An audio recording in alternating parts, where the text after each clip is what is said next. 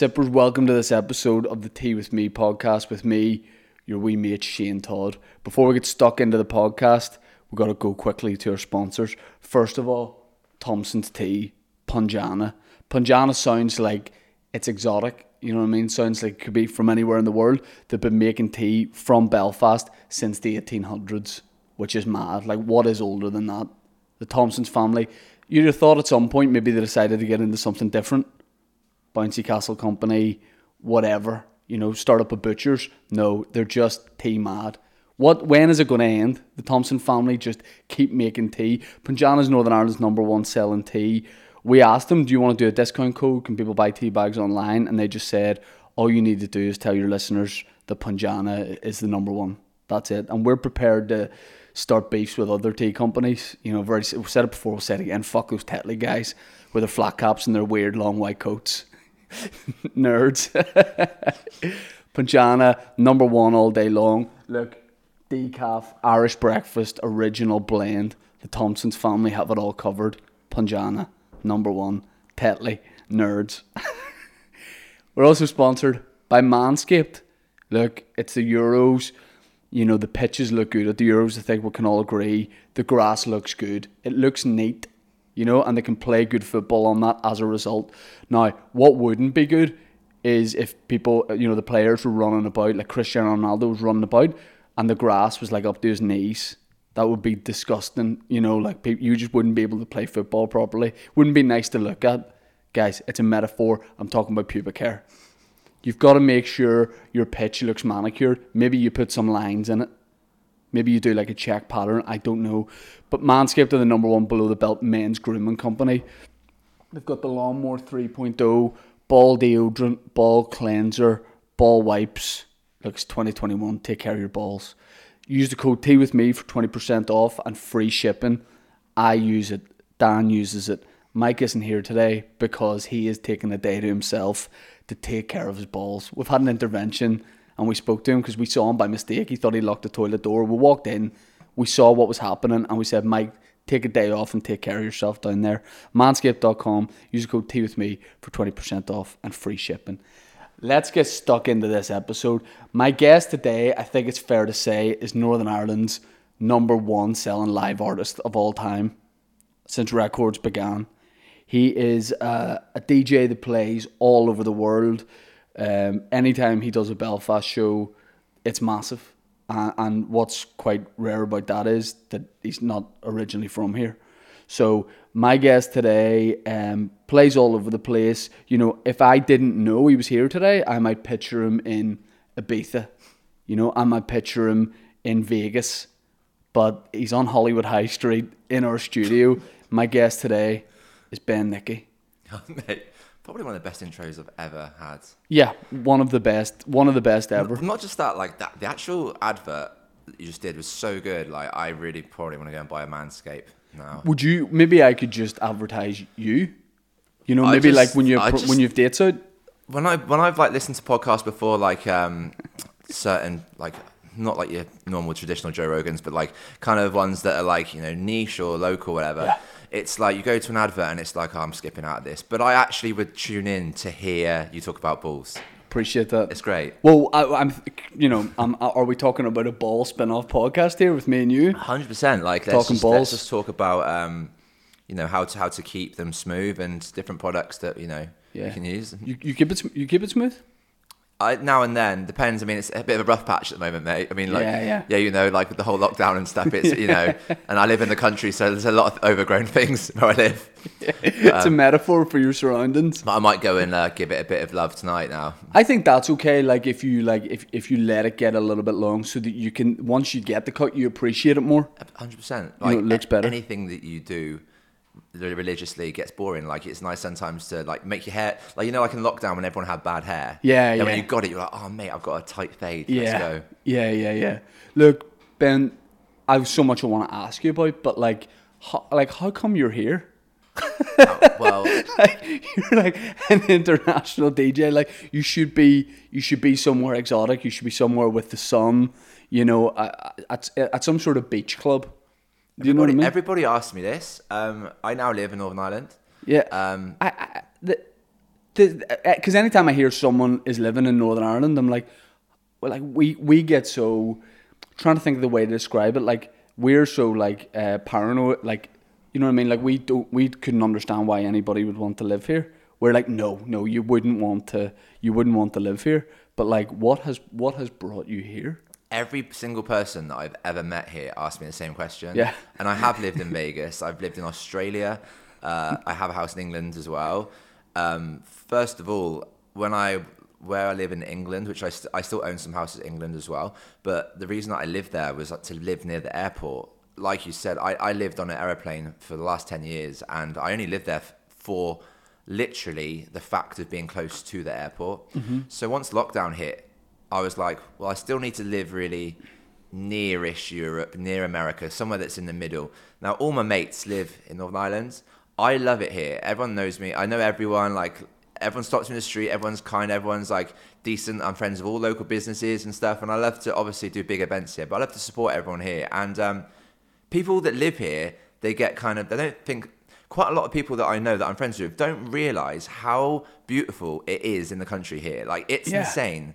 I had a few boys that live in the city here. I took them to my house the other day, and they were like, "Mate, I didn't know we had fields like this." Yeah. They were like, "I've never left my estate."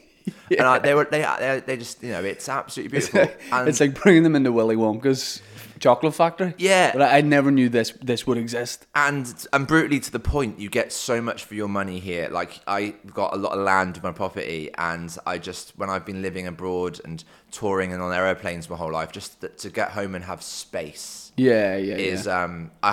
haven't worked since lockdown, so I've only moved here a few months ago, so I haven't really come back from tour home yet. So just knowing that I'm going to come back to a big, nice field. I pretty much live in a field. Yeah, but that I get what you mean, because if you were living in somewhere like London or Vegas, when you come off the road, it would still be the same type of vibe. Whereas, I totally get what you mean. Like, coming back to a field in the countryside here, it is a total separation from that lifestyle and the pace of everything. I couldn't agree. That literally was the problem, is I couldn't separate business and pleasure and personal life. I would get back from a very long tour. I mean, I never stopped touring for 10 years. I overworked too much, and this kind of whole scenario that's happened with lockdown has kind of saved my mental health a little bit. But I was coming home. I get paid to party, really. It's true. Like, you get paid a lot of money to party. And when you get home, you haven't seen your mates for a while, so then they want to party with you. So it's like, but this is my time that I need to recover. And I wasn't ending up doing it. I was ending up then going out with friends. Yeah. Had a pretty much disposable income, so I was just doing mad stuff all the time, and I wasn't giving myself time. Now, I'm separating being away partying as my job, coming home and looking at chickens and rabbits out my window. Yeah, it's not as easy. Best thing I've done. It's not as easy to go and party here. Like, if you live in London, you can just pretty much walk out of your house or whatever, and there's a bar, there's a club, whatever.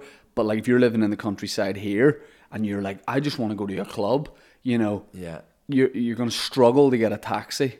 Taxi will be like, it'll be 4 hours. Bus stop might not be convenient. Like, your party lifestyle here has to sort of fit around an Ulster bus timetable. It's also quite hard as well, because, like you said, with this city being pretty small, I think it's only 1 million people. So and obviously my events hold like 15,000. So the majority of young kids here have seen me. Yeah. And obviously their dads would have seen videos of me with their kids. So wherever even the Amazon driver, when he knocks on my door, goes, "Ben Nicky, what? Yeah. You live here?" So I wherever I go here, I get stopped. So like, it's not as easy as just walking into a club and be like, "Hey, can I get a table?" Like, I kind of have to bring my friends and sort things out in advance. So but I also enjoy that a little bit as well, because I think it's nice to kind of show support and gratitude to where has looked after me as well. So I would never like hate on something that's done me well. So But how did your kind of like love affair with here start? Because the likes of the Belsonic shows, and you did Custom House Square first, right, as part of Belsonic? And then I did SSE before that, and then like Kelly's up in Portrush. And had you been like building the foundations here for a long time, or was it just? No, I had trance music here. I'm sure, as you know, especially is deep rooted within Northern Ireland. Huge. I mean, like back in the day, like, you had like Planet Love and it's like Kelly's, places like that. And as I was growing up with like Judge Jules, who ended up ironically is now my lawyer. Yeah, he's a lawyer now. Yeah. So is the judge literally a judge? That's why his name was Judge Jules. But I know. yeah, I swear. So you could theoretically be in court someday and be like, yeah, this is who's representing me, and the judge comes in behind a set of decks. He is one of the biggest music lawyers in the world now. He represents pretty much every major artist you can imagine, and he obviously through knowing everyone through his job, he was like, you know what, I'm going to start doing this. He's obviously made loads of money being a DJ. Yeah. Is Tiesto your dentist or anything like that? No, not yet. He hasn't got veneers yet, mate. Yeah, he's not blinding anyone. But yeah, maybe one day, mate. Maybe he might invest in Manscaped with us, mate. Yeah. I love the Judge Jules is your lawyer. That's fucking great. Yeah, true story. But he, back in the day, he was obviously him and like Eddie Halliwell and even Fergie, who Carl Cox. There was a big. Yeah. Like DJs were coming here, and before I was going out age, but they're putting on massive shows, and I think they used to always say that nowhere else really in the UK was doing it like they were doing it here. Like we love dance music, sectarianism. Yeah, huge in the 90s, like mad for it. Well, this is the thing, and I think what happened is the rest of the world, especially, kind of moved on from other kind of music, especially America, kind of moved on, and people like grew up with other kind of things. But I started that influence of like old God's Kitchen, Planet Love, all that kind of Jules, Eddie Halliwell, Armin van Buuren, those kind of guys inspired me to start. So when I started, I had a very British dance music kind of route. Then when I started like getting a bit of momentum and getting a bit bigger, I was playing in New York, and I just started recording videos of me playing, and I uploaded these videos online. And at the time, no one had really put videos up of like crowds going mad as a DJ. Like when you see a football celebration, you go, "That's mint! Look at the crowd." Yeah. No one had really done it with a DJ before, so I was playing a kind of this new. It's called psytrance, different kind of type of trance, and I was playing it a lot in my sets. And I put this video up on my Facebook, and it got like 4 million views, and I had good traction already, but I was wasn't that big. Yeah, it got 4 million views, and I went, all right, cool, I'll do it again. Yeah, kept doing it, another 4 million views, and I was getting like hundreds of millions of views a year on my page, and the number one spot where people were sharing it was Northern Ireland.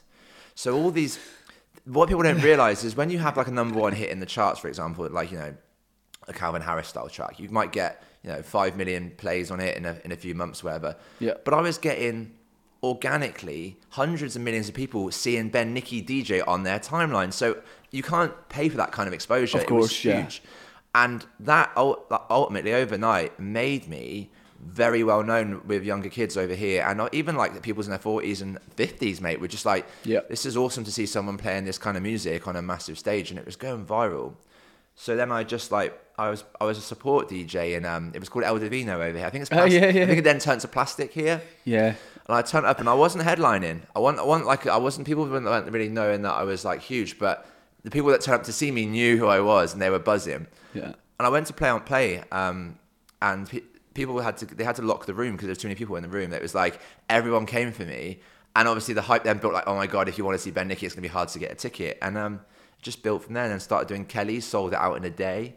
And then obviously SSE and Custom House and Belsonic last year, and we've just gone like that. And it's but it's all stemmed from just like people watching these videos, and obviously then listening to my sets and online and stuff. But it's without having to have a commercial number one hit, which is kind of unheard of. No one's really done the different route before. So it is a very good place of like, if people get behind you, like they'll stick with you, like and like fans almost like want you to grow, you know what I mean, and take like pride. Like I know that through stand up as well.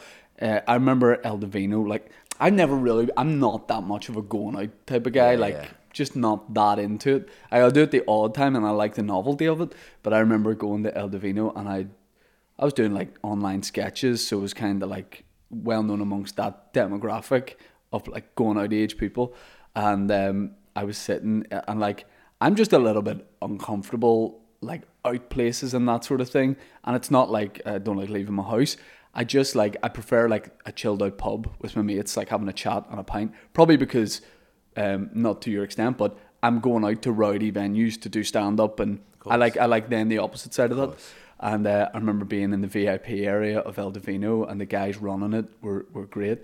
And at one point they brought me a bottle of champagne in a bucket, and whoever I was with went to the toilet, and just a load of people walked past and looked at me and were like, is he by himself in the VIP area with a chilled bottle of champagne? Yeah. And I then just never really went clubbing after that ever again. No, you just they thought you were one of those. We call them. Me and my friends call them Grey Goose wankers. Yeah, 100%. Who go the original. They go to a club. They put £4 in each that they've saved all week, and then they all take turns in holding it for Instagram. Now I get embarrassed as well because I get given all this shit for free, like bottles and bottles of it every week, and I sometimes it's just like the novelty wears off. But one hand on the bottle, fist. Yeah, a Manscaped. Yeah, yeah, literally. But oh man, yeah. So I mean that must be mad that it just grew here all the time, and like I've seen it over the year that like the shows get bigger, and then you do Belsonic with 15,000 people, like that. I mean, I find a huge difference between even like 1,000 and then jump up to 2,000. It was surreal. And then my next jump up will be maybe 3.5, and it always feels to me like that's it. Like it can't be bigger, and then it's bigger, and you're like, do you get that feeling as well of like? Yeah, that one was really surreal because obviously I play big festivals around the world, and you know, sometimes when you play a main stage, there'll be 10, 15, 20,000 people, but like when that one happened, like because we did that in advance as well, so it wasn't like everyone's turned up on the day. Like I knew it was going to be about that amount of people, but just kind of standing there and being like, yo, I felt quite a lot of pressure. 15,000 people there. It's because like if you really think about the stats of here, like there's 1.2 million people here. So the majority of the city are at the show. Yeah, there's 15,000 people. It's like 1 in 4 people is there. Yeah, you know what I mean. It was it's very surreal and 15,000. Yeah, it's because the park. It's in Ormond Park. Yeah, and the park is really wide, but it's not long. So it was just like. You actually, in the pictures that I had, you can't get the whole crowd in. So I've got a couple of good photos from it. Like, obviously, we had a good team there, but there wasn't really one that kind of captures the whole width of it. Unless there's a couple of videos, but it's a really hard feeling to explain. And it's something that I'm glad that I've had time off for this year or whatever it's been, because it was getting to the point where I was getting used to it. And people will probably find it hard to believe that you just can, like, I would get out of bed in like the other side of the world, quickly wake up, have a power nap, go to this gig, stand in front of 10,000 people, then fly to another country. And people say like, oh, adrenaline must be exciting, but it's getting to the point where I was so used to it. It was like, I didn't get goosebumps, I didn't get nervous, and when I first started, I missed that. But like you said earlier about repetition, the Manscaped thing, when you do it every day, you get really used to it. So I think when I go back now, I'm going to take a bit of a step back in my mind and be like, dude, like, look what you've got in front of you. Like, try and get back into that early, younger excitement stage. Don't get me wrong, I love it, but I don't get nervous. I want to be nervous. But those nerves are the best thing. Yes. Like when they're at a controllable level, I don't know about you at the start, but I used to have like, I'm going to be sick nerves. Oh, wow. And like physically shit. So because when you're doing stand-up, you're obviously holding a microphone, and that's the main thing. You're delivering from your mouth. Yeah. People are looking at you, shaking, my hand shaking. It's all linked to, I'm guessing, obviously, you're breathing, everything when you're nervous. It's all linked to, you're expressing words as well. So that must be really hard. If I'm nervous, I've actually never really got nervous in general. Maybe in my first couple of gigs, but I'm using my hands. Exactly. Your hands do shake a little bit. Yeah. But that was the main thing for me was I wouldn't shake at the start of a gig, but if I thought it maybe wasn't going to go well, that's when I would really start to get nervous. And I used to have to, because when you start doing stand-up, if the gig starts at 9, you're there at like 7. But I then learned I'll be there at like 1:45, just so I don't sit there feeling sick. Yeah. But the nerves kind of went away from me a bit, but always enough that I was like, no, I'm going to make sure I'm on it here. I'm not just going through the motions. But taking this last like year off, and then I've just started an outdoor tour about 3 weeks ago, all outdoor shows, and the nerves are back, but it's not an alien feeling to me. I'm like, right, the nerves are here. I know that this will probably really keep me on my toes. Do you drink before? No. The first time I ever got booked to headline a gig was about 10, 11 years ago. I started stand-up when I was like 18.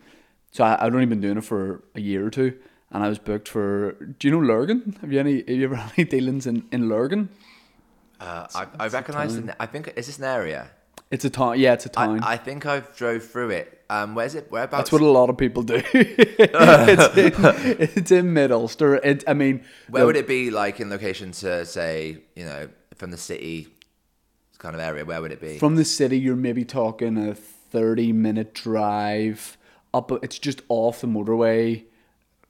I don't know. Is it north of the city though, or like? Yeah, Dan. Got Google Maps, anyone? Yeah, it's sort of like, say, I don't know, but what I know is that I get booked to do my first headline slot, and I used to always just wear jeans and a t-shirt, kind of what I wear now to do stand-up, but I thought, oh, I'm now a headliner, so I got to wear a suit. You wore a suit? I was a 20-year-old kid who looked 15. Like you're supposed to be in PC World or something. I looked like I was in court, but not for anything cool. You know what I mean? Yeah. And I was wearing like this. I bought a Primark suit.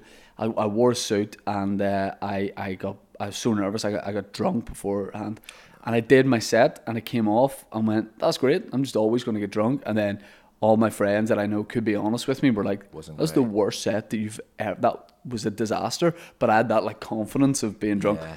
Like after that, never ever. I think it's quite similar in the music world as well. Is without naming names, there are artists in the scene that would use the excuse of getting paid and having free booze, for example, to get fucked before their show. Yeah. But what people don't realise is you're getting people that are coming to see you to perform, and they're paying good money to see you. So don't get me wrong, I can get smashed during a set, but I still play a good set. Like it's not my first rodeo, Yeah. But if I was uncontrollable when I played terribly, like I'm literally ruining my own business. Of course. So I think sometimes people have to understand, like you said, is business and pleasure. Like, there's a fine balance of have a few drinks or whatever. Yeah. Get smashed or whatever. But if it impacts you in any way, I think you lose that with like a couple of drinks. You lose that split second awareness of actually this thing isn't working, so let me switch it up a bit and do this. Whereas you had a couple of drinks, your reactions are so much slower. And but like the music world, I saw people who would have done it and needed to have a couple of pints before they went on. And I was thinking, say I arrive late to a show for whatever reason, and I get in that zone, and then I don't get to have a couple of pints, then I'm not going to feel like the right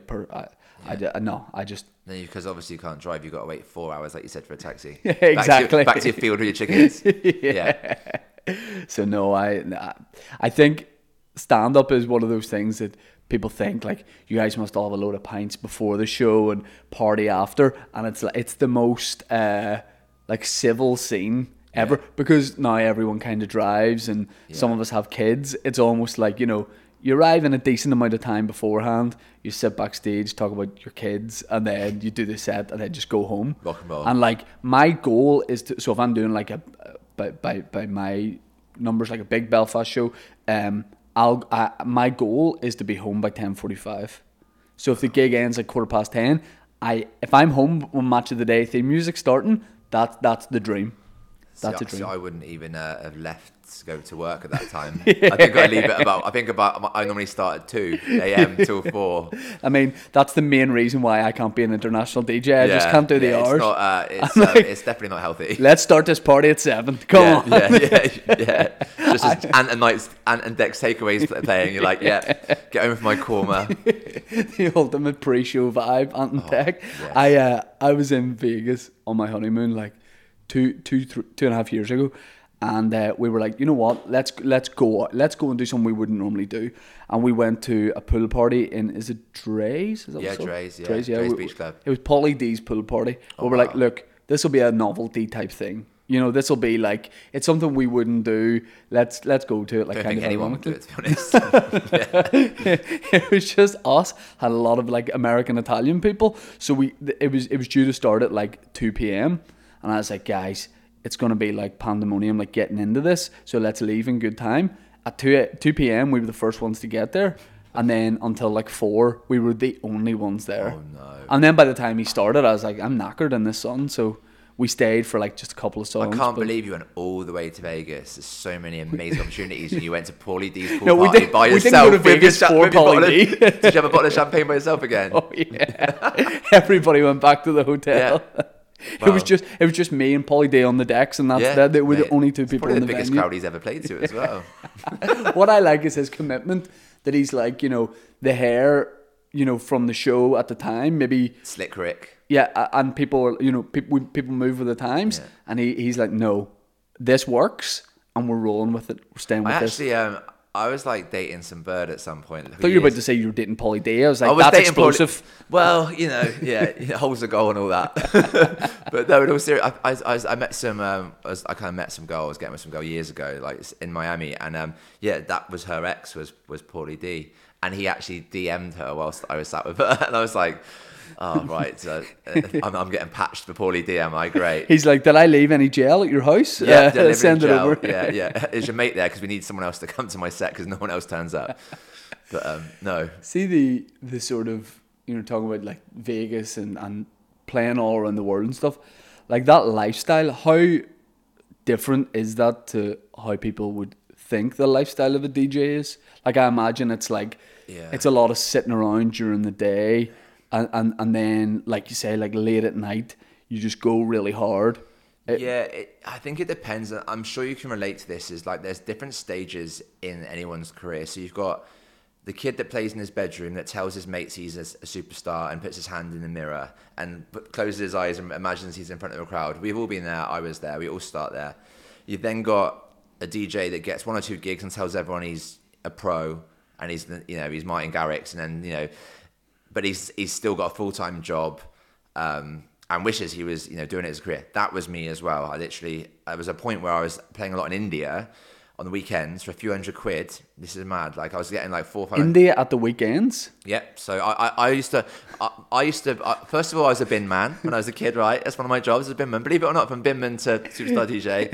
Then I worked in Comet, which was basically like Curry's, sold PCs, washing machines, you name it. If you wanted a fridge freezer, I'm your man. Yeah. Kettle? You just sold me kettle? Kettle, Manscaped. I do everything. I swear to you, on my mum's life, like 8 years ago, I would, on the weekend, fly to Goa in India or Delhi, whatever, play for a few £100, just cover my flight cost, and by Monday I was back selling warranties in work.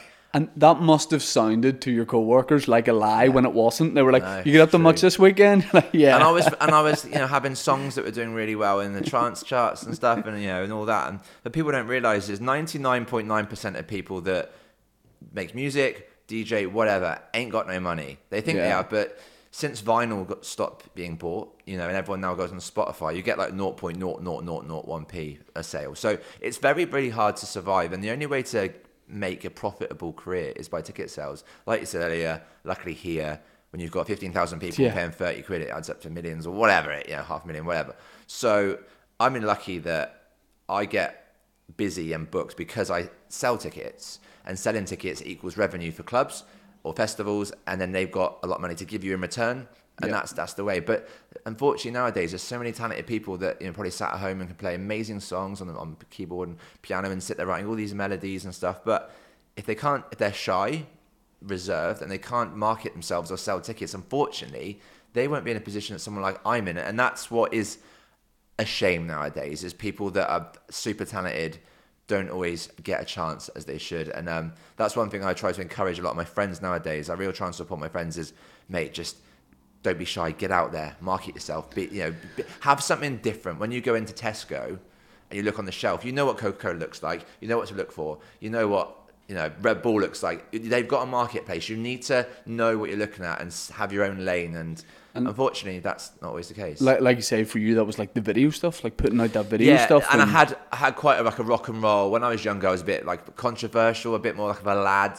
And I was true to myself. I was like that. Obviously, I've grown up a bit more now. So the chickens and the stuff are there. I'm still mental. I still have a laugh with everyone, but I'm a bit more aware of who I am, and I've learned stuff. But like you said, was asking is in terms of what people think the lifestyle is like. Once you get, like I said, after the stage of the going away on the weekend and going back to a full-time job, the next stage from there is full-time and being earning a lot of money. But it doesn't all become great and life changes, because for 10 years I legitimately was on an aeroplane every day, and I was living in, I'd land, this is how it started. On a Thursday I'd fly abroad, I'd land, I'd be jet lagged, I'd be on the other side of the world, I'd sleep all day, I'd wake up, perform, probably get really wrecked with my mates, then probably get an hour's sleep, get on a plane straight to the airport, hungover, to another country, do the same again, repeat, and I'll probably do that non-stop for 4 days in a row, get home, sleep for 3 days. During this time, I haven't recovered from jet lag. I haven't got time to see family. And obviously, I hadn't had time to have a girlfriend at that point. So from there, I then, on the Thursday, go back, do the same again. And we worked out for 10 years, I never actually... It takes 30 days to recover from jet lag. Yeah. I'd never been home longer than a week. So for 10 years, I've been jet lagged. So it's almost like, you know, you see someone on, like, they drink a Red Bull and then they have like a crash, but then they just drink like another one.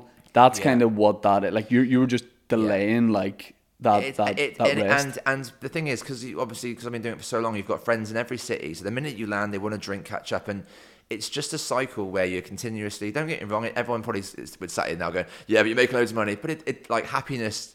It's all good to have money or whatever, but if you haven't got time to spend it, or you haven't got friends at home to see, or family to see, or people to share it with, then it can all be. It's all great having the money, but like, you know, when do you stop? And that was when friends said to me, Ben, you need to chill, like calm down, because I'm very business minded and very like determined to be successful. I didn't want to stop. But at what cost? You worry about, don't you, about, you know, maybe losing relevance, losing your position. Yeah. And then you realize that actually, like, when you take that rest and you take that break, you're so much stronger because of it. But I wanted to ask you about, I watched the Avicii documentary a couple of years ago. Yeah, I was going to say that, yeah. And in terms of lifestyle, I mean, like you say, everyone thinks you're just having a party all the time and it's great. Yeah. But, and that's what I would have thought that lifestyle was like. Yeah. Then I watched that documentary. If anyone hasn't seen it, I think it's still on BBC iPlayer. You need to see it. Everyone needs to see that documentary. One of the most sad, yet, I mean, a brilliant documentary, but one of the most like harrowing things I've ever seen. Yeah. And the bit that, you know, because listen, when I go on the road, it's a lot more obviously of a chill thing. I'm playing like, if I go away to like America, it's very intimate shows. It's small shows. So, and I'm kind of doing everything myself. I'm not doing any press. I have that luxury of, I go somewhere, play a show to 40 people in like Boston, and then my time's my own. Yeah.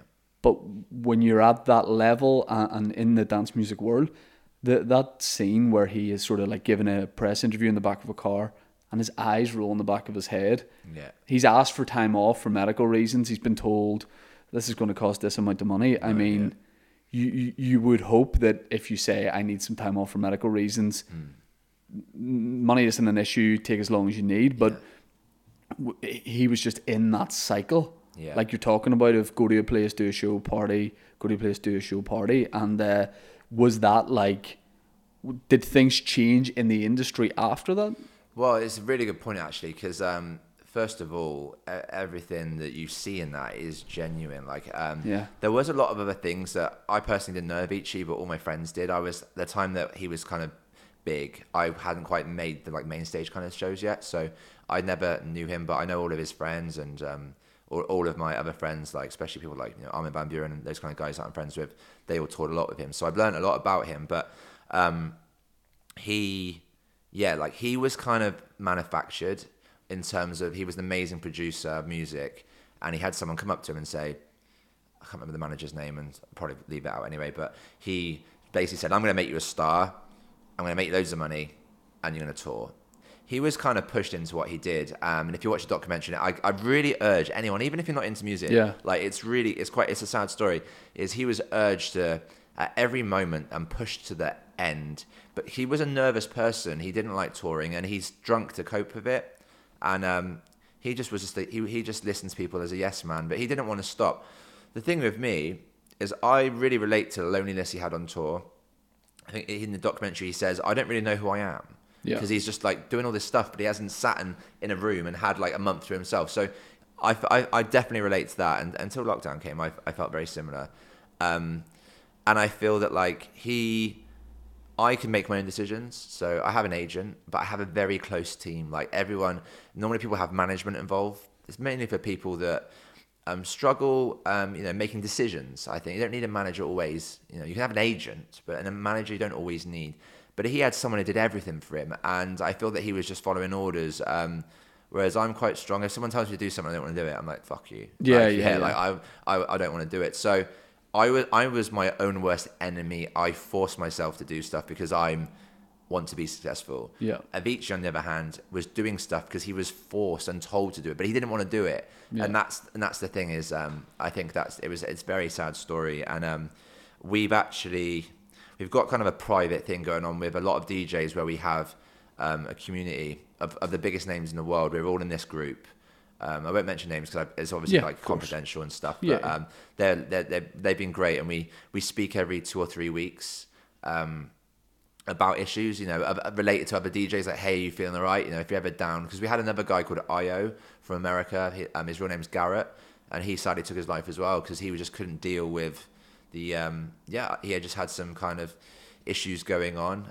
We think it was actually related to his thyroid when he actually did die, but regardless of that, he was going through a hard time, and it's another a death that wasn't needed. Yeah, I'm one of those ones, like you say, like if you have like an issue, like even something as trivial as like if you had like a dental problem or something that you just need like a week to go and take care, you can't you're locked into all to this schedule. Yeah. And it's like you can't come off that. So and a lot of time if it's a bigger problem, it's down to yourself a lot of time as well. Like the thing is, when you come from, most average people need work. They want to DJ. If they could play more, they would. They're only getting one show a month. But when you're getting when you're doing 12 international cities a month, like you then still have the same mentality from when you're a kid. Like, oh, I need more work. But you don't need more work. You need to slow down, mate. And that's the problem I was doing is. Like some weekends I'd be like Australia on a Friday, Saturday. On the Monday I'd fly to Malaysia. Then I'd go straight to America from there. Like I don't think there was anyone in the world at one point that was doing that kind of. It was ridiculous. Like really was ridiculous. And it's helped me live a nice life. And I'm sure I could stop working now and farm chickens and do a bit of work with Manscaped or something. And but regardless, I'm in a very lucky position, and that's paved the way for me to be able to retire or whatever at any point, but at what cost? Like I probably wouldn't have stopped if COVID hadn't come. Well, that leads me on to exactly what I wanted to ask you. Would you, when you started to hear, look, this we're going to maybe push this back, because at the start that's all it was from promoters and stuff. Just going to delay this a month, and then it was another month. You're waiting for the reschedule of the reschedule of the rescheduled show. Exactly. Yeah. Did you have like big fear at the start of that oh no, everything's slowed down? Or did you straight away see that as an opportunity for, actually, I can just relax for a while? Yeah, everyone that's around me said it was the best thing that happened to me by spinning a positive. Obviously, this pandemic's been really bad. As you'll know more than anyone, the hospitality industry got left really, really hurt. Some of our favorite clubs have gone for forever. There's festivals that have had to cancel, and there's no certainty. And even today, as we sat here, I mean, I think in 2 weeks or 2-3 weeks, that everything's in England specifically, it's going to reopen. From what they've said, it would definitely. I'm 90% sure. Don't hold me to this. Yeah. No, you've said it now. And Northern Ireland is always a few weeks behind, so Northern Ireland will follow. Obviously Scotland, Wales as well. But I'm just a little bit. It was a bit weird at the start because it's just everyone was forced to stop. And when you were going mad for a long time, just stopping is weird. But I seriously embraced it. Like I'm into the gym and stuff, so I got into like a good diet. I was dieting, I lost loads of weight in a good way. I'm just I had to stay busy. I basically think I'm a day trader at the moment on the stock market. I think I'm Wolf of Wall Street. I'm sat there every day on my phone. Yesterday, the old crypto. Yesterday, right? Another Northern Irish lad, Greg Downey, another DJ. He was staying at my house for the last 2 days. He's making a song. And I get an alert on my phone. Cardano's dipped. It's on crypto, like a big dip. So I put him over on the motorway, mate. Let's buy the dip. I'm sat there buying the dip, mate, on the motorway because crypto. That is what my life has got to right now.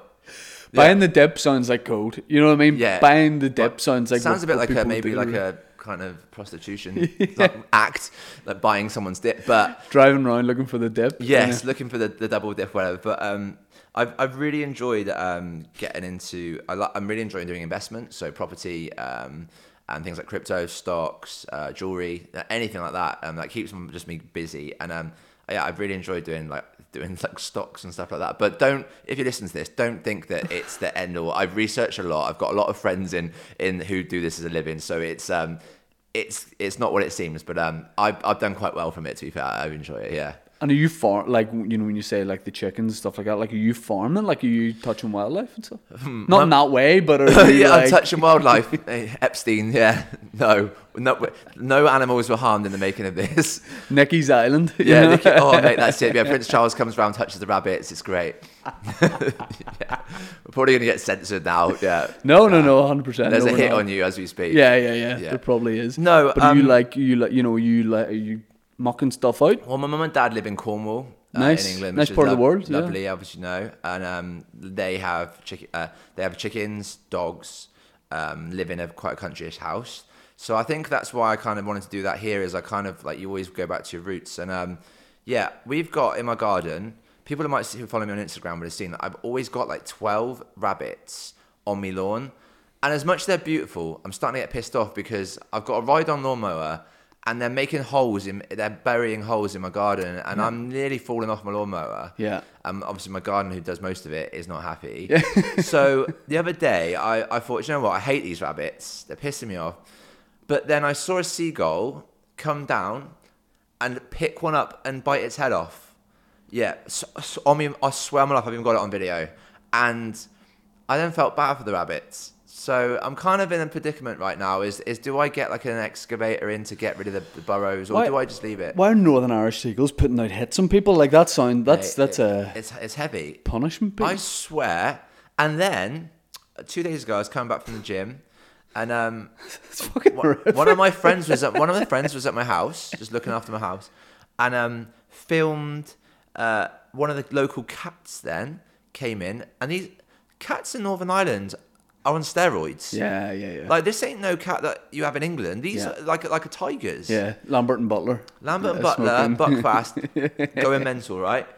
I walk in, and the cat has also killed a rabbit down my drive. Just has gone for it and killed this little baby rabbit. So you started this by saying like the rabbits are starting to annoy you. It sounds like you're getting hits done on the rabbits. You're just like some sort of animal. You're like Dr. Dolittle, speaking to the animals, being like, "Listen, take care of this like piece of shit rabbit." Mate, I mean, they've done me a solid, really. Yeah. But what's next after that? The only other things I've got going on, we've got a couple of badgers, and I've got a dog. My dog's called Ada. I've only had my dog like 6 months. My dog's like a puppy, but a legend. And the dog chases the rabbits in the morning in a good way, like they're like mates, basically. Right. Like, they text each other and meet up at the top, and they love it. But yeah, it's just I do want to get chickens, but after seeing what's been happening to the with the seagulls and all that, I'm a bit worried they're going to get, like you said, sent to Nando's and shipped off. I at the start of lockdown, when stand up went, I was like, what am I going to do? Like, this is all I have been doing for the last decade, basically. Like, it's my life. Like, I am a stand-up probably before anything else. And an outlet I was really lucky to have was at a radio show on BBC Radio Ulster, and we would have done like, chat on the show, like comedy chat. Me and my friend Dave hosted, played like very eclectic music, like I like Motown, rap, rock, like a load of different stuff, and then at the start of lockdown, once the weather got good, so we used to do these like 12-week runs on air, and the first episode of the series, it was like 20 odd degrees. I don't know if you remember, like last April or May, there was like a period, everyone was painting their fence. There was a period of like 3 days where it went crazy. So I just emailed the bosses of the show and said, look, I know it's a little bit of a gear change, but it doesn't feel right to do the normal show at the minute. So is there any way I could just do like an old school dance show as a one-off, and play all the songs I used to like when I was a kid? And they said like, yeah, we can see how it goes, if it's a one-off. So we did like Mr. Vane, No Limits, Sandstorm, the sort of stuff that like in the mid-90s, like when I was a kid, 90s. people were playing in their garden. 90s clubland. Yeah, you know when the weather was good and you 9 were just p.m. to like Cafe Del Mar, Silence, you know, all and that. you had a wee calypso in the garden. You were a kid, or you go on holiday, and you were like, "That's the music." Calippo. Calypso. It was in a tube and you squeeze it out. I've been saying calypso for my entire. Is it No, Calypso's the drink. You get a straw in it, you know, like a. Yeah. I think you call it a juice pack over here, or is that Yeah. in America they call it a juice? Someone calls it juice pack. Right. But yeah, Calippo is a legendary one. It was Calippo. because you were getting value for money with a Calippo. It wasn't like a fab where you eat it and it's Yeah. gone.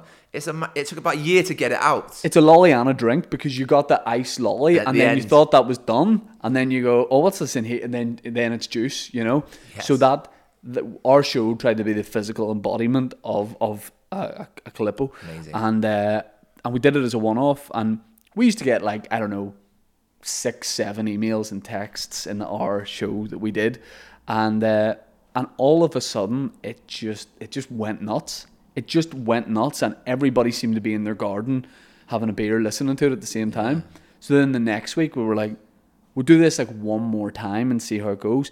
We ended up doing it for the 12 weeks, and it was the most fun I've had on anything that wasn't stand-up.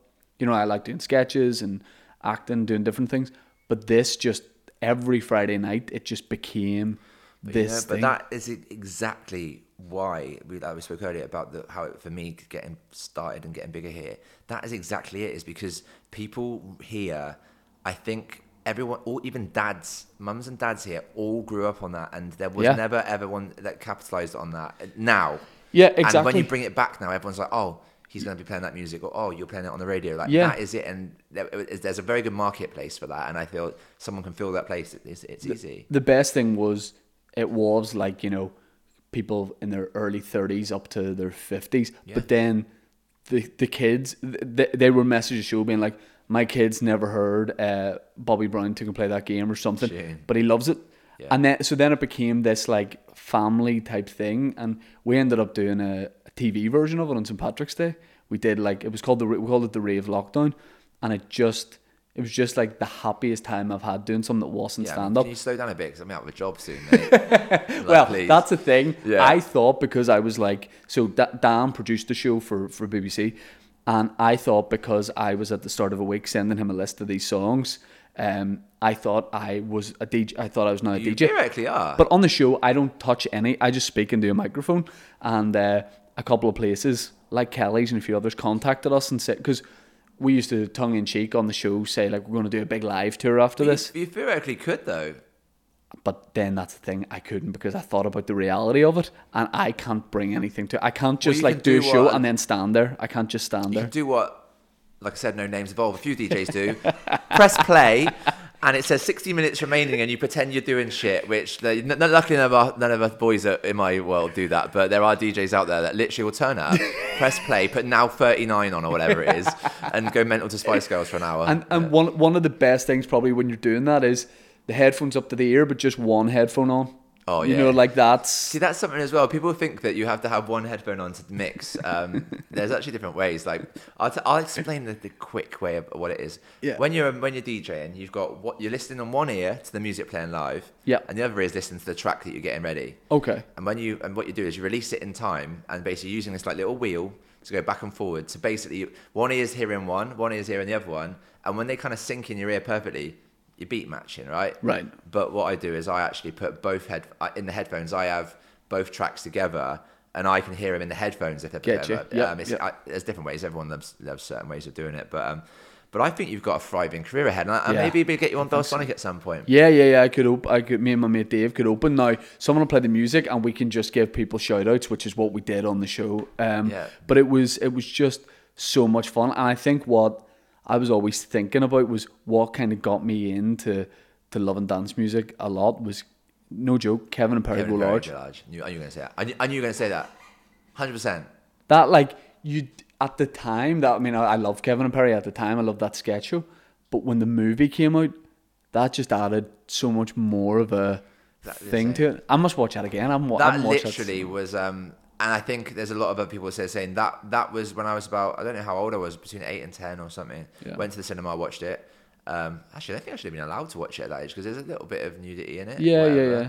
But I absolutely, that when I heard that kind of music, I was like, this music makes me feel a certain way, but I don't know what, and Yeah. made me happy. And then ironically, the track Ayla, track in that, I then did a big remix of that with my friend Luke.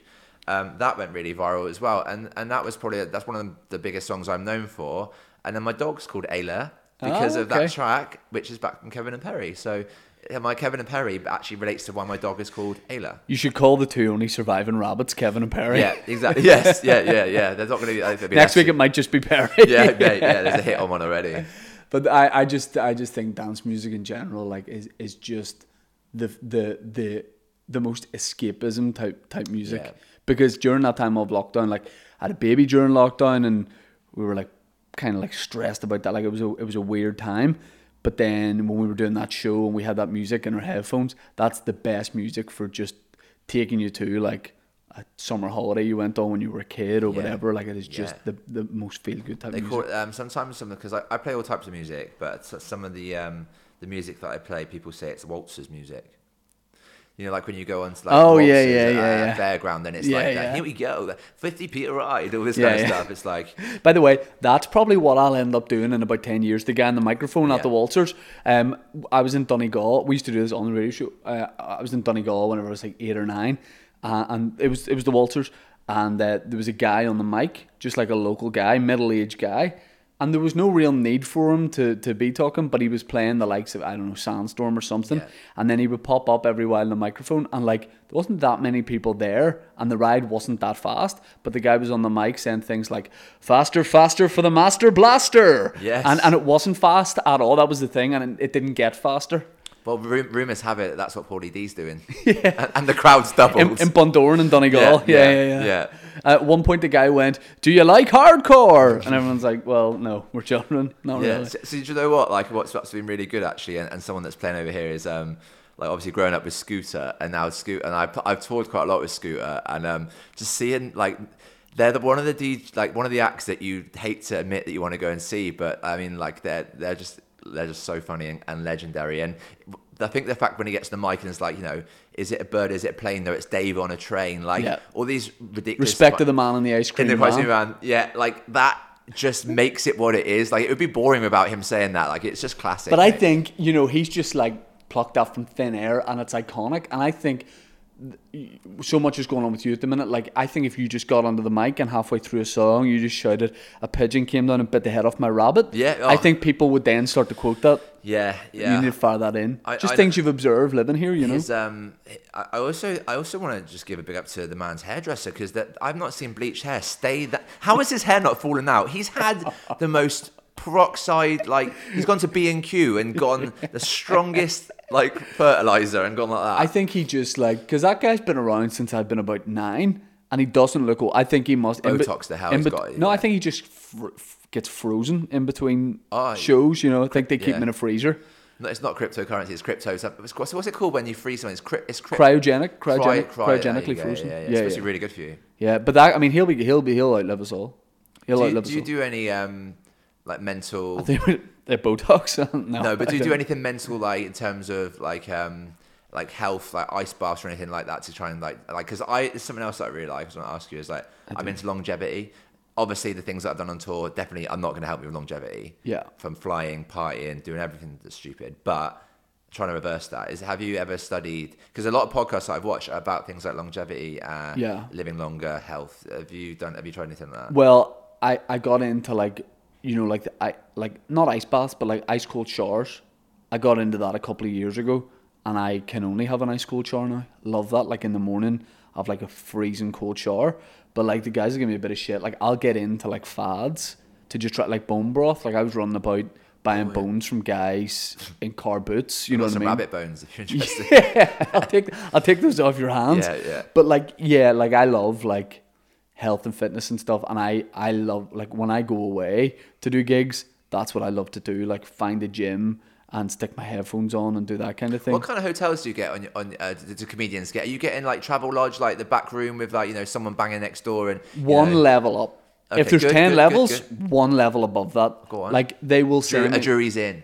Yeah, the equivalent of a jury's in America, and they'll say that what usually happens is they'll send me the accommodation and I'll say I'll book my own. It's all good. Thank you, but take a buyout. I'll do my own. Yeah. But then the first time I just did my own like little tour of it, I did Boston, Philadelphia, Chicago, New York. And as soon as I arrived in Boston, I was like, going to work out, going to do this every day, work out, do my show. Yeah. And I got like like the balls in the gym that you slam down. Yeah. I was like, I'm going to do a few of those. As soon as I arrived in Boston, felt great. I was like, I'm doing a show. But like that always blows my mind. Like no matter how many people are there, like I'm doing a show here. Yeah, people amazing. are going to pay to see it. And I got one of the balls, walked into the gym. I was like, I'm an on-the-road artist. And I got like a heavy ball and slammed it. But it wasn't one of the like dead weight balls. You know what I mean? So it was just like a basketball. Oh, it went through the roof or something, did it? No. I was following it down to pick it back up. So I slammed it down as hard as I could. I had big Bluetooth headphones on. I slammed it down as hard as I could, and it just came back up, sparked me out, like took me off my feet, knocked me out, blood. I put this on my Instagram story at the time, blood everywhere, and it dazed me that much that I like went looking for the guy who did it. You know what I mean? I was like, I've been attacked, forgetting that it was just me that had done it. So when I'm away, I like to do like health and fitness stuff, but I don't always do it right. Well, like, it's the thought that counts. Yeah. That's that I think as well. Like I'm the same. I always try and make sure that the hotel's got a real nice gym in it, stuff like that. Yeah. But I'm the opposite. I think that's now I'm gonna try and replace when I go away with like partying as much and stuff like that. Is to make sure that I train to get those adrenaline and endorphins, because like I think that helps you be in a more stable place when you're abroad by yourself. Yeah. And do you know what I like to this is just a little personal touch I like to do whenever I'm flying home from somewhere, been doing a gig. I don't really drink much at all, but when I'm flying home and I'm in the airport, I get myself there in quite good time, not like really early for the flight, and I find the closest like bar to the gate, and I have a large glass of red wine. Oh, go on, you baller. Large glass of red wine. See, this is the that's what I like. That's the diva part of being a busy DJ. Is you get it's when you see everyone that's like posting in them first class and all that. I do that every week, but like I get embarrassed to post about it sometimes because it is so over the top. Like you have when you do Emirates first class, you have a chauffeur come pick you up from your house. Okay. So they send someone to come. As long as you live in 100 miles, they pick you up from your home, take you to the thingy, and then it's just like you're getting in. You've got like a cabin, you've got a door that shuts, you've got like all this rubbish. I took one of my mates once, and I had because I got a lot of air miles on my credit card. I had a free pass, so I was flying business, and I could take a friend with me for business as well. And he was stealing everything. He was stealing the eye masks, the slippers. You get when you're in Qantas, is it Qantas or BA first class? You get your own dressing gown, pajamas. They even embroider it if you're a diamond member or something. Yeah, like if you're like in the top 1% or something, you can get occasionally they'll give you something that's really custom. My mate was stealing everything. I was like, dude, and we were in the first class lounge at the start, and obviously I'm used to doing this every week, so I don't touch the alcohol. But there's free bar, right? Caviar, lobster, all this bollocks. I'm there just like, have a peppermint tea, please, and a hobnob. That's all I want. I'm happy. I mean, my mate's like, baller. I swear to God, this is true. We're on the way to Ibiza actually. I was like, my mate was like, Ben, is this? He comes from a council estate. Like he'd never experienced anything like this before. Like he humble beginnings. He was like, is all this free? I was like, yeah. I was like, but you don't just go and take it all because like you just, you don't need it. Yeah. He goes, I'll tell you what, get on the plane. I'll meet you in about half an hour. And I was like, where the hell are you going? He's like, don't worry about it, man. So I get onto the plane. Obviously, we're sat at the front, business, whatever, enjoying it. And I look out the window. You can see the runway. Yeah. And I look, and he's walking towards the runway. I swear to God. He's walking. You know when you're going to tell you where to walk onto the plane? He's walking towards the runway. And he's got some security guy. I go, nah, mate, now what you doing? I get on the plane, and he's gone, oh, mate, I've only got this opportunity once, Ben, but I've got 5 bottles of gin in my bag that I nicked from the bar. And I was like, what do you mean? What, the ones that were out that you can pour yourself? He's like, mate, you said it's free. There's no signs that say you can't take it with you. Like, it's free. Yeah. And I was like, okay, now the chavvy mentality is coming out of my mates. Not only that, as we take off, he stood next to me. And as we've gone up, he's just puked all up the side of the aeroplane. And the air hostess has come along, like, during us going up, and has gone, you've been sick. And he's pointed at it and going, nah, that was there before. And I swear, it was dripping down the side. I swear. And he's like, nah, it was there before. Can I just say, what's crazy about that is, Dan, a couple of weeks ago in the podcast, was flying home from China, right? And was just sick getting onto an airplane. And again, your friend's mentality. Someone watched him be sick and said, "You've been sick," and he was like, "No, Nah. that was there." It's quite humiliating because it's like, I can imagine if you piss yourself, not that I piss myself. Yeah. Not today anyway. Yeah. Like, you kind of just don't want to admit it to yourself. You're like, nah, I didn't do anything. Yeah, just complete denial. Yeah. What's the, you've done thousands upon thousands of gigs. What's the, like, wildest time you've ever had? Like, whether it was being booked for something that wasn't what you thought it was going to be, or like, what's been, if you could pick one, like, really mad experience? It's really hard because obviously, like, turning up to music festivals, playing at thousands is amazing. But I've done some really weird things. Like, I don't know if there's one specifically, but like, I got booked to play in a South American country. I won't even mention where because it'll be obvious where. But some like cartel leader wanted us to come play the after party after the show, and we were in the middle of some like jungle, and there was about 3,000 people in this like big, well, maybe I don't know, a couple of thousand people in this mansion. And I was just playing in this little room at the front, and I had some like really heavy guys like looking like, "You better start playing." I was like, "Yeah, no worries." That was really, really mad experience. I ended up being there for about 3 days. I don't know what happened, but it was, as you can appreciate with anyone the cartel, it's a good time. You joined the cartel yourself, and I've done quite a lot of. I did a wedding in Thailand. Like, I get people like messaging me saying, "Would you ever do a wedding?" And I'm like, "No, absolutely not." But this guy was like a multi-billionaire or whatever, and he made it like a nice offer. So I was like, okay, I'll do it. And there was all these like Thai pop stars and that, and it was really, really, really experience. But the one that I do enjoy doing is I do a lot of boat parties for certain people, like certain well-known people in Australia, in Sydney, and I really enjoy them because they're just like, it's just mental. It's like, when you see like, who's that freak that Dan Bilzerian. Yeah. He's actually quite good friends of one of my mates, Steve Aoki. So like, he's not a freak, but he's a bit of a madman. Yeah, right? yeah. But it's a bit like that. You go and do boat parties. It's like, girls like who have probably like had to hook up with a 90-year-old man to get on the yacht, who are then like living their best life, and it's all like that. And it's some different wild experiences. But it's normally traditionally would be clubs and festivals, but there are one or two where someone asks you to do something really cool. But I want to do some mad stuff. My friend did a hot air balloon set recently, so he streamed it. So that was quite cool. And I'd want to be one of the first to do space. I think that's is one like. That's a local nightclub. Yeah, yeah. It's in Lurgan. There's one in Ibiza. Yeah. I think we're one of the first people to, they did a zero gravity gig. I saw a few DJs do zero gravity. Class. Where they play the plane drops and then you just like that you end up DJing it. But you're talking like Elon Musk brings I'm you talking up. like just on the atmosphere. Like, because I think you can do Australia in about 2 or 3 years. I think SpaceX, isn't it, with Tesla or whatever? They've made like a flight that goes out of the atmosphere and back down. So you could say you've been to. You can say you've been I think to Australia space. Is like 4 hours from England when you do it that way, which would be amazing because normally it's 22. Holy shit! So I'd like to be one of the first to do that, but yeah, you can definitely, and I'll do the warm up set. Yeah, and we'll get Big Dan Bilzerian there to provide the manscape. Bring the rabbits. Yeah, rabbit. Yeah, so yeah, I'm down. Yeah, it'll be a good time. I mean, he's a guy who needs manscape. He too much hair. Yeah, his beard goes very high. Well, one thing I was told is that your testosterone levels determine how your facial hair is. Oh no. Yeah. So basically, the more facial hair or the greater beard you've got and the thicker, apparently that would mean the more horny you are. Well, I must be a monk. I must be the most celibate guy in Northern Ireland. I'm 33.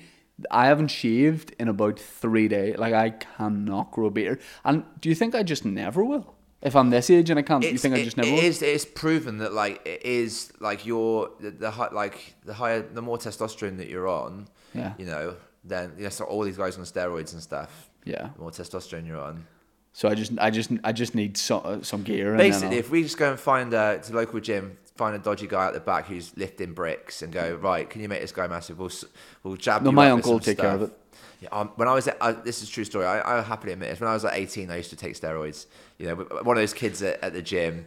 I didn't know what he was doing, flinging around, and I just got horrible spots on my back and that. But definitely, I swear, like my facial hair got a lot darker. What way did you? So were you like skinny and you wanted like I'm size? naturally Or? lanky. I'm 6'2", and Yeah. obviously touring a lot. I wanted to put some weight on. I really struggled to put weight on as a kid. I was like 170 pounds, but I was 6'2", so I looked like theoretically a flagpole. Right. And over here, obviously, there's a lot of flags, so I know what flagpoles look like. Both sides. Everywhere I go, it's flagpoles, right? Yeah. So I resembled a flagpole. Yeah. And I wanted to put weight on, so I was like eating like all this food, and I didn't really know about nutrition, so I just thought your local man, I don't know, his name was Eric or something at the gym, was like lifting sandbags and looked big. So I took all this stuff when I was at 18, and for about 10 weeks, I put on some size. But Oh yeah. Since then, I've got a lot of friends that are into fitness and do competitions and bodybuilding and stuff, and I learned a lot about nutrition, and I managed to keep about 2 stone heavier by just eating a calorie surplus, which is higher calories than your body needs. Yeah. Do you think DJs from like the 90s, if they had just stopped DJing then and they saw now the lifestyle, it would be crazy to them, the difference of like guys like looking after their bodies, eating the right thing, making sure they get sleep. Like, has that totally changed? I don't know. I just think that people that know, like who obviously look at me from the outside, like I meet, they always go, I would not expect you to be someone that researches stuff. Like I would just think that you're a nutter. Yeah. Like I would just think you're a psycho. And I get that because obviously like the whole lifestyle, I don't sit on talk like this normally. Yeah. But I research everything like massively. Reddit is great. Reddit for like threads about sleep patterns or nutrition. And we've been chatting to you guys before about like intolerances on your body and things and certain diets. But it was very, when I first started, it was very different. Have you watched The Dirt with Motley Crue? No. It's a film on Netflix. About their So Motley Crue. So my middle name is Nicky. Nicky's not my last name. My dad named me after Nicky Six from Motley Crue. So I'm theoretically named after a drug addict drummer. Yeah, good start. Good start. My dad was in a rock band, so I very much just built on that kind of lifestyle. But it's just that kind of lifestyle and the way that things are going. I just found that like researching things to kind of reverse all this madness that it's just something that I've really been enjoying to do. So the last thing I want to ask you about is, how many tattoos do you have? Well, you obviously know one of my tattoo artists, Willie. Yeah. Well, he actually told me to take the piss out of you on the show, but I was like, I'm not. Willie G has given me my only tattoo. Can I see it? Are we allowed to get naked on here? Yeah. Isn't it a joke? Like, isn't there like? Didn't you do it out of a bet or something? So yeah, it was a bet with my friend Dave Elliott. What one is it on? Getting naked. Must be this side. OnlyFans, is it? Yeah. Swipe up. Oh no, it must be this side. I love that you. Yeah, that's a Willie G script. I like it. So is that the first time you've got naked on the show? No, we did it before. That's a shame. We've done it before. We will do it most episodes. But what happened was on like an earlier version of the radio show before it was dance. The radio show we used to do, we had like a quiz. We used to like finish with like a quick fire quiz between me and my mate Dave, and we had a bet where at the end of the series the loser would have to get a tattoo that the winner picked, like a real tattoo. So if he lost, he was going to have to get a tattoo of I was going to make him get a portrait of my dad on his arm, but from my dad when he was younger. So like people could look at Dave's tattoo and go, is that your mate's dad? But even weirder if they go, who's that man? He's like, it's my mate's dad, but when he was younger. But he won. So he made me get, so my surname's Todd, he made me get the Todd father on the back of my leg. Not too bad. But I've never called myself that, and now that I have that, it sounds like that's what I ask people to call me. But I'm godfather to his daughter, so that the Todd father, that's where it came from. His daughter's date of birth is in the tattoo as well. But yeah, no, Willie's the man. I think that's quite funny though, because that, first of all, when you have a shit tattoo, it should be shit. Yeah, but you've got a shit tattoo but done well. It's a lovely tattoo. Yeah, and like people are always going, just get a henna, get something like temporary. No. But I was like, I made the bet, and also this will always remind me of like a fun thing I did with my mate. You know, you've also got it, and obviously I've got a lot of tattoos in a very painful place. It was one of the worst experiences pain-wise ever. It was so bad. Wait till you get your back done, mate. What? Wait till you get your back done. Well, I've got to get something done for my own son now, because he's going to grow up being like, why do you have a tribute to your friend's kid? Like, what have you got for me? So I'm gonna have to get something like a Portrait. facial or whatever. Portrait, 100%. I think like there's lots of. I started with tattoos when tattoos weren't like tattoos have always been cool, like in in the rock and roll world or whatever, just in general. But there was like a trend, with the whole David Beckham thing. Everyone was getting clouds on them and all this stuff. Angel wings, and Willie will tell you like the amount of people that go in and try and get that stuff with him. But he does. He's so like true to the art of what he does and stuff that like he's very picky about the tattoos he gives. I think a portrait will never go out of fashion because it's something that is just a picture, and if you get it done properly, it's good. But no one's going to replicate. If anyone goes around with your family member on their arm, I'd be worried. It's weird. Yeah, it's so weird. I mean, you've already got something that's quite not far off that. Yeah. But I think you wouldn't go wrong. Just a nice one on your forearm or somewhere. But yeah, tattoos are like, but once you get one, like proper one, they can be quite addictive. But it depends on where you are in your life. I mean, I've got them everywhere, and it just kind of suited my brand, and I enjoyed getting them. And they do hurt, but you have a sense of like yes, after you've had it, like you do get a really cool sense of like achievement. There's 2 or 3 that I have used numbing cream on, I'm not gonna lie, because it didn't work that well, but it takes this thing off about an hour. Would you have done it when you were away? If you were traveling a new place? There was a point. So I've got like a couple random ones on here. That, like I got one done in LA, one done in Australia, but I had like the most oddest, randomest kind of tattoos, which I like that look. But now I'm running out of space. I think I've only really got like the upper back of my legs, and a tiny few spaces on my chest, and the ribs I've left because apparently that's the worst. And I had a tiny one on my rib. My back's done. Obviously, a rib meets the back, but I've got the tiniest one. And I swear to you, it's like one word. It's Kurt Cobain's signature on his suicide note. I don't know. I love Nirvana, so I got it most painful thing I've ever had done, and it took 2 minutes. If the money's right, would you get Manscaped on there? Yeah, if they're watching, I mean, if like send them up, let's go. Yeah, you can have 10%. Would you let me do it? If it's right, like Willie can supervise, and I've actually got a tattoo on my leg. It's a date because I said if Custom House Square sold out about the first ever Belsonic gig, I'll get a tattoo, and it did. And to my word, and I don't think people probably thought I was lying, but I've got it here at length of.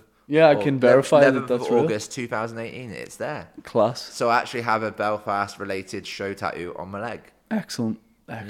You got to get I think you should get like when the last rabbit gets you got to get some sort of tribute. To the rabbits. There's actually a film. I think it's called Watership Down. Watership Down. Yeah. Yeah. That's what's happening at your house. Yeah. Pretty much. Yeah. Ben, thanks so much for coming on the podcast. No worries. Really, really appreciate it, and hopefully you can get back to. Well, I should probably plug as well. Actually, I'm doing. I've done this the whole time. Do that. Yeah. Belsonic. I think this is about September the 4th. Is it September the 4th? I think it is. September the 4th. If it's not, we'll put the right date in. It's either September the 4th or the 5th. I think it's the 4th. I'm sure it's the 4th. Ormeau Park, Belsonic, 15,000 people. We've sold like 8,000 or 9,000 already. Yeah. So it'll be sold out. Yeah, it'll be another sold out one. So get your tickets now. And I'm doing a set at the start of the day. It's not just going to be 16-year-old kids. Like we do have a very older demographic as well. Especially this time, like looking at the sales, it tells you where everyone's from. Loads of people coming over from abroad for this as well. So it's going to be good. And it's probably the only trance/hard dance event of that scale this year and that size. I mean, the only other one is MK, who does house music. So this is the only chance to see that kind of music on this kind of environment. And when everything opens up again, that's the music you want to see. That's the night out that you want to have. And I heavily invest my own money into, like, we had fireworks last time. Stupidly, I spent a fortune on lasers, right? But it was lightest day of the year. It's 21st of June. Right, so you couldn't see them. By the way, this is September, so the laser show is going to be insane. I know a guy who can get you lasers, just for future reference. It's not a laser pen, is it? No, well, let's just say it might not be legit, but he'll do you a real good price. It's an uncle of mine. He'll sort you out. Fireworks, lasers, all that sort of stuff. There you go then. Yeah. So the next Belsonic show is going to have high insurance because your man's going to sort us out. I just also need to plug the support acts. We've got Sander Van Doorn, who's like one of my idols growing up. He's supporting. It's weird saying like these names are supporting you when these are people that you looked up to. No, I know what you mean. I'm not even going to say support. I'm going to say he's on the bid as well. I'm not egotistic like that. I can't. I'm like you. I can't text people and go, will you do Support For Me, open for me? I'd say, Yeah. do you want to jump on at this or something? Like, yeah, I know what you mean. Sander Van Dorn, Fergie, who you must know, Northern Ireland Yeah, legend. He's obviously moved to Vegas, plays there, but I wanted him to come back, support people that from here, and have him play some old school stuff that he used to play. A guy called David Russ from Scotland, who I manage and help support him now in his career. He's amazing. He's been selling shows out here already. And then I've also got 2 local lads, Paddy and Paul, who will be supporting, and I think there's a few others to be announced as well. But yeah, A few others to be announced. yeah. Well, I'm going to have some special guests come up on stage, some other local lads. I'm really trying to support the Northern Irish trance scene and hard dance scene. They've already got a great following here, but I just, before, when I wasn't living here, I felt I kind of was just this kid that flew over and played shows and smashed it and left. But now I want to help the scene grow, because when I'm not doing it, I want the others to keep it going. You know? So it's like a full night, and we'll post all that in the bio of the show, and maybe do some closer to the show. Mate, I'm 100% doing this. I think next time maybe we'd have some kind of dance hits, or we should do something on your radio thing or whatever you're saying. And I think what I might do is maybe I might get a bit of manscaping on the go, and we can maybe compare like a leg or something and see who's got the best job. Yeah, I think we could do that. Ben, thanks so much for coming on. Appreciate it. Mate, thank you.